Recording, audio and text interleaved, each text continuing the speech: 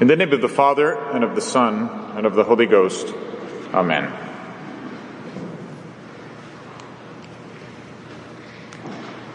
The scepter shall not be taken away from Judah, nor a ruler from his thigh, until he come who is to be sent, and he shall be the expectation of the nations. These words were first uttered by the patriarch Jacob to his son Judah thousands of years ago, and they were precisely fulfilled. The royal line of Judah would flower on the throne of David and continue through wars and persecutions by pagan neighbors until finally a young and vigorous people from the west would come and take away the scepter of Judah forever, and Abraham's promised land would become the Roman province of Judea. The Hebrews were not the only people to long for the restoration of a kingdom, or to think that restoration would be somehow divine. A generation before the birth of our Savior, the Roman poet Virgil would put into verse the expectation that was in the hearts of so many of his countrymen. The idea that the reign of the cruel gods would somehow come to an end, and that a very ancient God, long forgotten, would reign again. Jam reditet Virgo rediunt Saturniga regna. Now, he proclaimed, returns the Virgin, and now returns the reign of Saturn, the harvest lord. In the centuries to come, Christians would always read these words as a prophetic confirmation of the far more ancient words of Isaiah: a virgin shall conceive and bear a son, and they shall call his name Emmanuel, God with us. This divine Savior, longed for by the chosen people, was expected in a mysterious way by other nations as well. The inspired prophecy of the Old Testament already indicated that this divine king to come would be nothing like the cruel pagan gods who play endless tricks for the poets to write about. He would be a suffering servant and a prisoner of love. But we would need the fullness of Christian revelation to understand that this Savior was to come not one, but 3 times. He came 2,000 years ago in the stable. He is coming at the end of time on the white throne.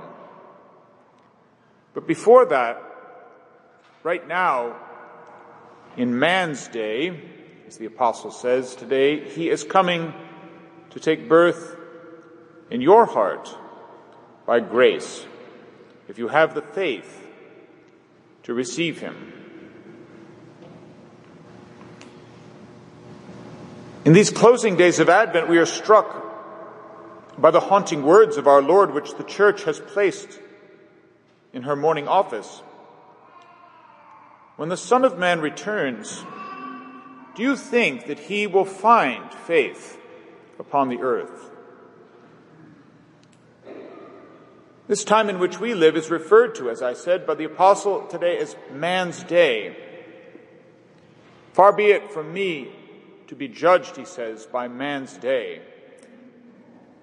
The phrase ties in with what the apostle has said 1 chapter earlier in the epistle to the Corinthians when he speaks of God's day, the coming judgment. Man's day is another way of speaking of a human tribunal and human ways of judging. Right now we are living in man's day, but God's day is ever close at hand. Who knows, indeed, if this Christmas will be our very last here on earth. There were some who were among us for Christmas last year and will not be this year.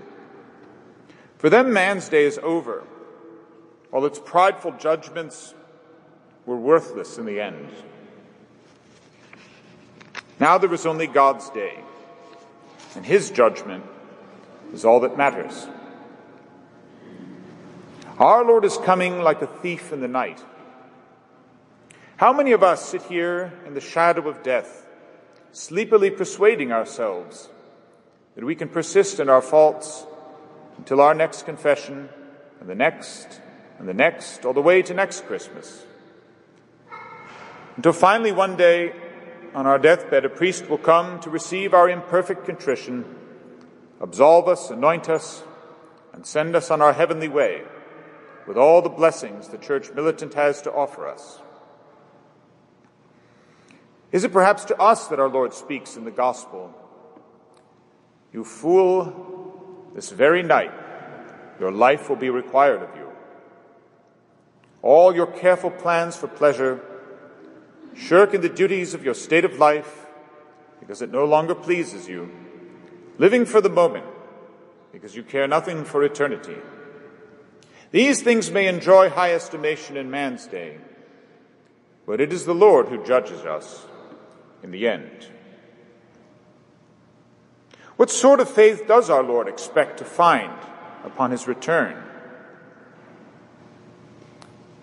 In modern times, the very idea of faith has been dismissed with something more or less like this definition, that faith is the power to believe what we know to be untrue. It is a reprise of the ancient phrase, credo quia absurdum. I believe because it is absurd, or rather, I believe because I don't think. This is a far cry from faith as we understand it as Catholics. Yes, we have our theological definition of this virtue, but we might counter this definition of the moderns by saying, no, it is quite the contrary. Faith is, in fact, the power to continue believing what we know to be true when it becomes painful or costly to do so. Faith does not oppose our reason. Faith defends our reason when it is assailed by the world, the flesh, and the devil. Every year, many of us have to cope with the fact that certain friends and family members will not be joining us at church for Christmas because they have lost their faith. How many of them were honestly talked out of it by reasoned argument? Did they not rather give up their faith when they came face to face with the truth that Christmas has consequences? Why did Christ come?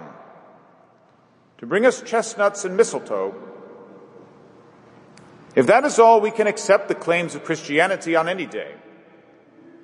But if, to evoke a less sentimental carol, he came to save us all from Satan's power when we were gone astray,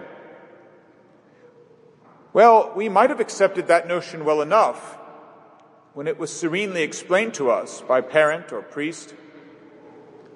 But that faith might be shaken by our first vivid experience of living under Satan's power. What good is a savior when you're quite comfortable under the current administration? What good is light when you prefer the darkness? At this point, you might object that some people lose their faith not because they're enticed by their passions, but because they've suffered terrible injustice. I'm certainly willing to discuss this point with you, but I must say that my experience is that people who have suffered in this way and refuse to drown their sufferings in sensual pleasures either become saints or become angry with God, and then probably become feisty saints. They don't become atheists.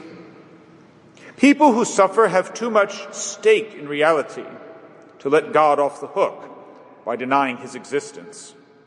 And Christianity is the only religion which doesn't let God off the hook. It puts him on a cross. The day on which we sing To the day star in the O antiphons during this novena to Christmas, the darkest day of the year, December 21st, is also the feast of St. Thomas, Doubting Thomas. Yes, our Lord has placed this apostle, chosen from all the others, to be in our novena to Christmas, to fall during the days that lead up to the birth of the Savior. Our Lord did not say to Thomas, "Blessed are those who are intelligent and yet believe." This is the same Thomas who a short time earlier was ready to lay down his life for Jesus. Now he refused to believe that Jesus had laid down his life for him and risen as he said he would. How could brave Thomas now doubt the divinity of Christ? Was his doubt based on reason? Or was he still sick with guilt for forsaking his Lord and fleeing from the Garden of Olives? Where exactly had he been all the time since Good Friday? Sulking in shame and despair, perhaps, while the world whispered to him, as it does to us, "This is all there is, and all there ever will be." Blessed are those who have not seen, and yet have believed. Blessed are those who have weathered that dark night of faith and found the day star on Christmas morning. In the name of the Father, and of the Son, and of the Holy Ghost. Amen.